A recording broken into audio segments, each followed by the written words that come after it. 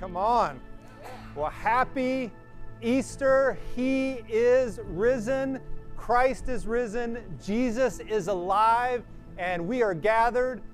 Although we're scattered all over the place, we are gathered to turn our hearts and our minds toward Him, to celebrate the greatest story that has ever been told. And it's the story of Jesus, who was crucified but was resurrected by the power of the Holy Spirit. We are so thankful that you are with us today. Thank you for taking time on this Easter Sunday morning to gather with us from wherever you are. Now, I've been watching a little bit social media and all the different things that are going on, and one of the things that I've loved reading is this truth that Easter is not canceled, right? Easter is not canceled, and I believe, and we believe with everything that we are, that this year could be the greatest declaration of the gospel that has ever been proclaimed, that the gospel and the story of Jesus is going to be told in more households around the world, yours included, and that is good news, my friends. And like I said, we are so thankful that we are gathered with you today. Now, we are a church. McDowell is a church. We're a community that is following Jesus, and we're learning to love. And even though we're scattered in this time, we are a community. Listen, we love you. I love you. I miss you so much. I can't wait till we gather together, but I'm so thankful for the technology that continues to connect us. Even though we are not in the same building, we are united with our spirits, our hearts, and our minds. If it's your first time to gather with us, welcome, welcome, welcome. This is a safe place. It's a safe community for you to both take steps of faith and also explore faith. So no matter where you are and where you come from, you're in a safe place this morning. Thanks so much for being here. If you've been here for 10 years, welcome back. It's so good to have you with us as well. Now, as a community, we like to get to know each other. So I'm going to ask you to do 3 things for me. And you got to take a risk and just kind of jump in. We're going to ask you to do that a couple times this morning. But on your right, there is a chat board. We would love to know your name, where you're watching from, and we want to know what your go-to candy is for Easter this morning. What is your go-to candy for Easter this morning? And I'm wondering, what kind of candy do we like in this room? Jake, you got a go-to candy that you enjoy? Peeps? Does it matter what color? The original yellows? You like the original yellows? Okay, Peeps is not bad. I like Peeps. What else we got? Anything else? Oh, Reese's Peanut Butter Cups. Now that's close. That's close. The eggs. The Reese's eggs, which I think are the most popular because they're the best. They include both peanut butter and chocolate. So we hope you're gathered with some people. We hope that you might have some candy there with you. Like I said, that chat board over to your right is the best place to connect with us. Let us know who you are, where you're watching from, and then just stick with us. We're going to be walking through a journey together as we turn our hearts and our minds toward Jesus. We're going to sing some songs this morning. We're going to open up God's Word and read some stories, and we're going to tune in to really the greatest story that's ever been told and why it makes a difference in our lives. And like I said, I'm so thankful that you're here today. Now, a big statement that I want to make, and sometimes we might get tired of me saying this because I say it all the time, but this Easter, it's so true. If you miss Jesus, if we miss Jesus this Easter, we miss everything. I mean, Jesus is at the center of the Easter story. And as I said, Easter is not canceled. They tried to do that a couple thousand years ago. It didn't really work. Easter is not canceled. Jesus is at the center of the story. He was then, and He is today, and He forever will be the center of the Easter story. So if you miss Jesus this morning, you miss everything. And one of the passages of Scripture that I want to begin with is this. It's in Jesus that we find out who we are and what we're living for. It's in Jesus. We find in Jesus who we really are and what we're living for. And long before we first heard of Jesus and we got our hopes up, Jesus had His eye on us. Now, I love that. Paul's writing to the early Christians, and he's saying, long before we ever knew anything about Jesus, Jesus knew about us. And I don't know where you are in your faith journey today. Maybe you haven't even thought about Jesus. Maybe you've never really given any thought to who God is. And I want you to know that God has His eye on you. He's been pursuing you. And maybe this Easter is the time that you find new life in Him, which we're praying for. Like I said, we're so thankful that you're here wherever you are in that journey. It's in Jesus that we find out who we are and what we're living for. And long before we knew anything about him, he had his eye on us. Now, I'm going to go ahead and give you the bottom line for the morning.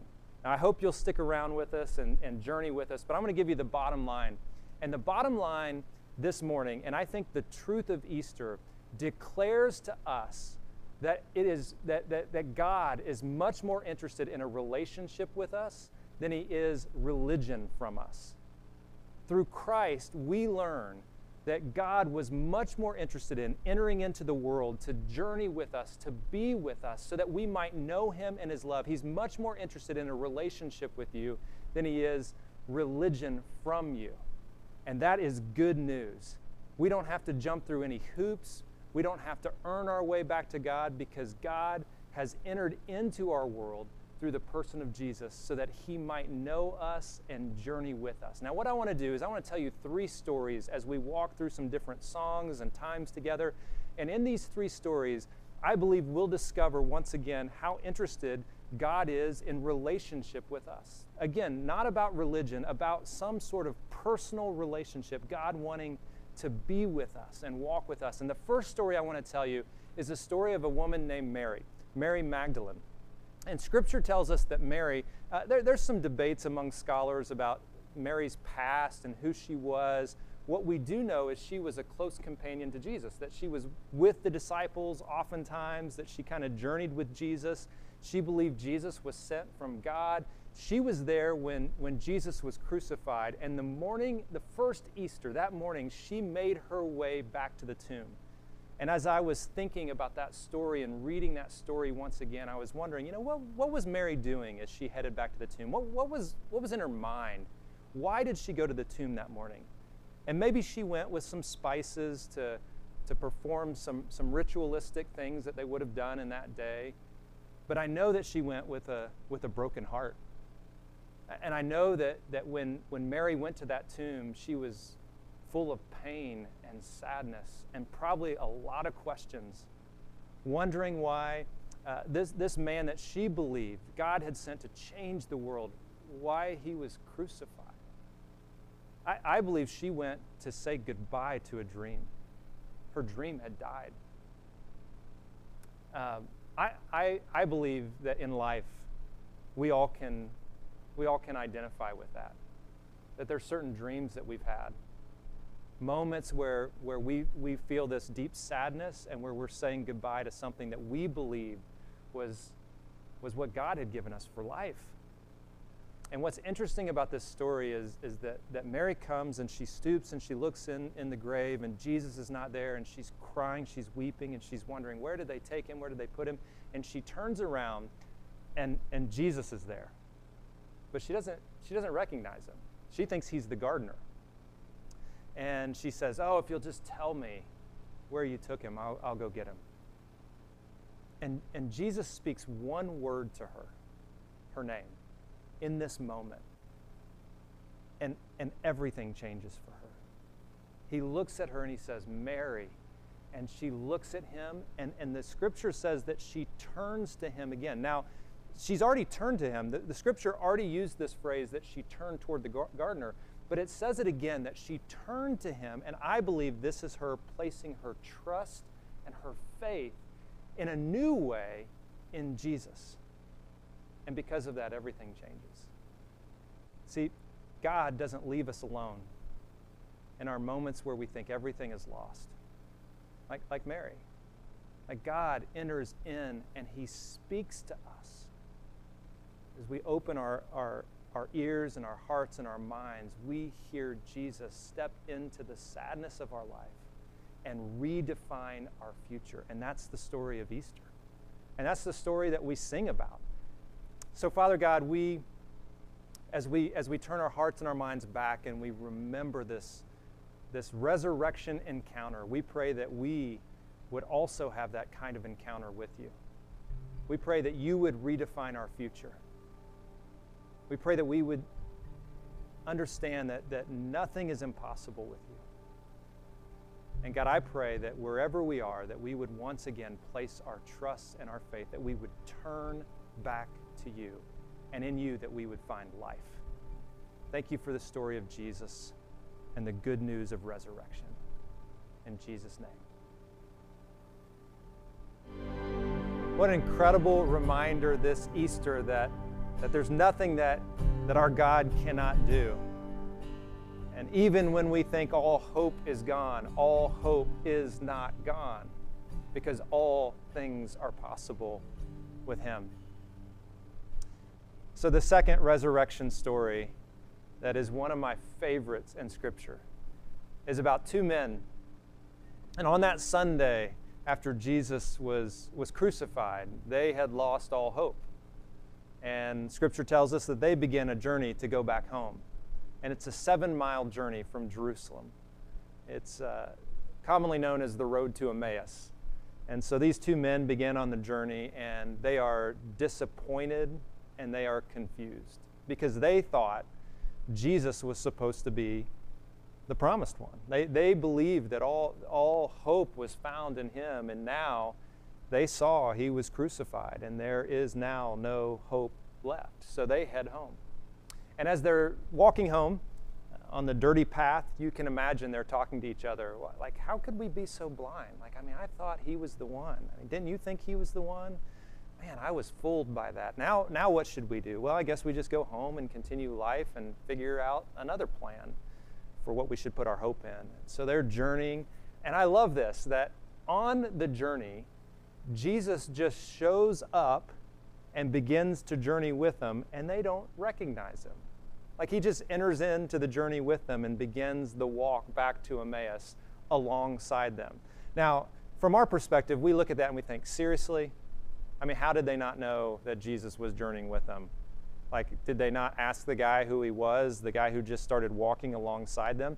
Now, I know this to be true. If you're married, you know this to be true. There's times like you're sitting on your couch and your kids show up and you don't know that they're there, and you just continue talking, and then all of a sudden you are startled, wondering, when did you walk in here? How long, then you ask the question, how long have you been sitting there?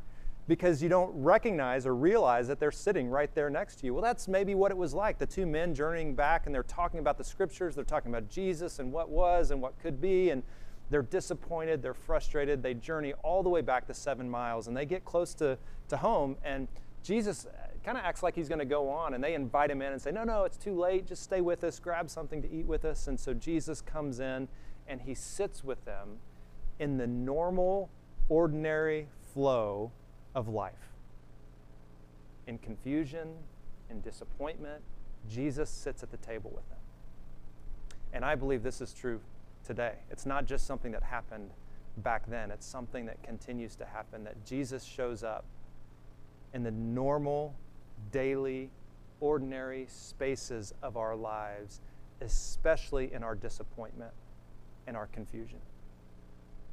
So Jesus sitting at the table with these men and maybe their families, it says that He takes a piece of bread, the most common thing that would have been on the table. He takes the most common thing and He prays over it, and then He breaks it, and as He hands it to them, their eyes are open. In the most common moment, with the most common element, bread being broken, they awaken. Their eyes are open to Jesus. And they finish the meal. Jesus disappears. He's gone. They finish the meal, and within hours, they're headed back to Jerusalem. Like, they have received new life because of this resurrection encounter that they had. And one of the phrases that they use is this: didn't our hearts burn within us on that journey back? Didn't we know there was something deeper going on? And I think that's true in our life today. That oftentimes in moments of disappointment and maybe some frustration and some confusion, like, God is working in that to bring about something we could never see on our own. And this Easter, as we turn back to that Easter story, that resurrection story of Jesus, I pray that we encounter Him in the normal and ordinary moments of our lives, maybe even in our confusion.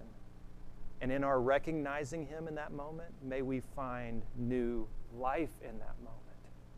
May our eyes be open to the light of Jesus. Father God, we thank you for this resurrection encounter in the midst of disappointment and confusion.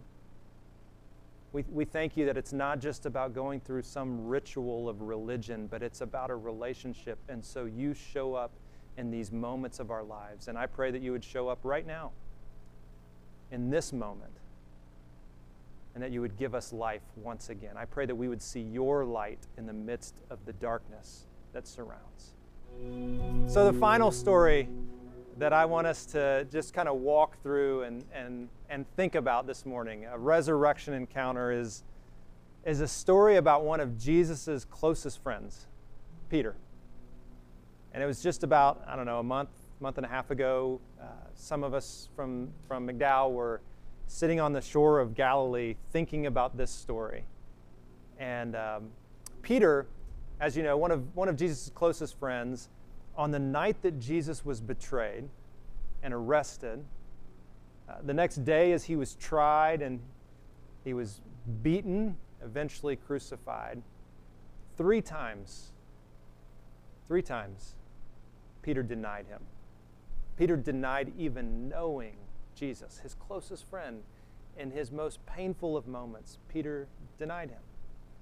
Now, can you imagine that feeling of failing one of your best friends? I mean, maybe some of us can imagine what it's like to let someone down. But at that level, the moment where it feels like their life is slipping away, in that moment, Peter denied Jesus. So I can't even imagine what's going on in Peter's heart and his mind. But you know what he does? He goes fishing. He decides to go back to what he knew, which was fishing. And some buddies went with him, and they're out fishing, and it says that they fish for a while. And Jesus shows up, another resurrection encounter. Jesus shows up, and you know what he does?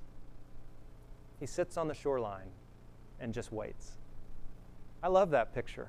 Like Jesus sitting there, you know, knowing that one of his best friends who's out kind of off the shore fishing, you know, knowing that he's failed him, but he sits there and just waits.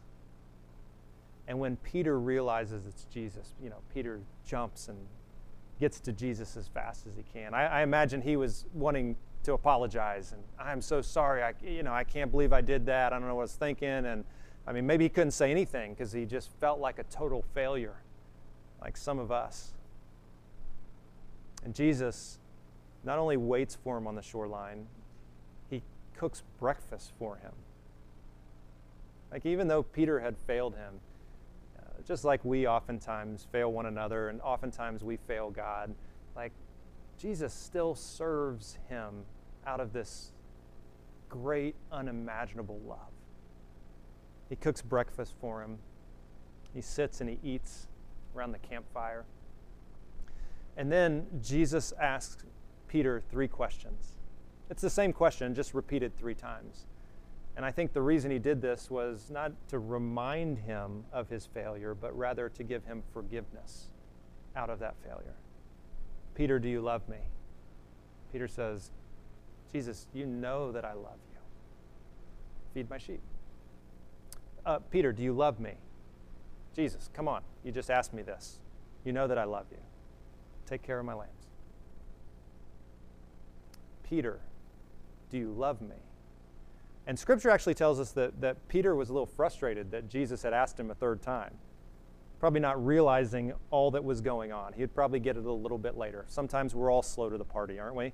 And the 3rd time, Jesus, come on, you know that I love you, and feed my sheep. What did that even mean? I love the thought that in our moments of coming face to face with our failure, I love the thought that God not only meets us there personally in this loving, compassionate relationship, but he redefines like our purpose for living. Just like that first passage that I read talks about. Like he shows us who we are and he gives us our purpose for living. Jesus, I think, was saying to Peter, don't waste your life fishing. Don't just go back to the way things were, but love people. Love the people that are around you. Like, turn your mind towards a new future. Jesus not only meets us to forgive us, he meets us to give us purpose and passion for this life that he has for us. Because God is much more interested in a relationship than he is our religion. He's much more interested in journeying with us than us just going through the motions of showing up at the right place, the right time, with the right words and the right songs. God wants to know you, and he wants to know me in a personal relationship that forever alters our future. So I want to ask you this morning, where are you in that personal relationship with God? I mean, are you like Mary? You're mourning the death of something that you thought was your future, something that you thought life could be found. Are you mourning and looking for life? Or maybe you're like the two men on the road to Emmaus. You're just confused by all that's going on. That's not an unlikely place to be right now in the current circumstances of our world. Confused and frustrated, and maybe disappointed with where life has led you to this point. Or maybe you're like Peter. Maybe you're just caught in this failure, this addiction, this pattern of living that you just keep coming back to again and again, and you just can't get past it. Listen, I want you to know that the resurrection of Jesus and the good news of Easter is that God does not give up on you in those moments, but he meets you there. Out of his love and his compassion. And maybe you even have intentionally been running from God. God has been pursuing you out of his great love. And I believe if you'll simply turn back to him, you'll open your heart and your mind, and you'll simply trust who he is and all that he's done, you will find life more abundant than you can ever find on your own. So we want to ask you to do us a favor.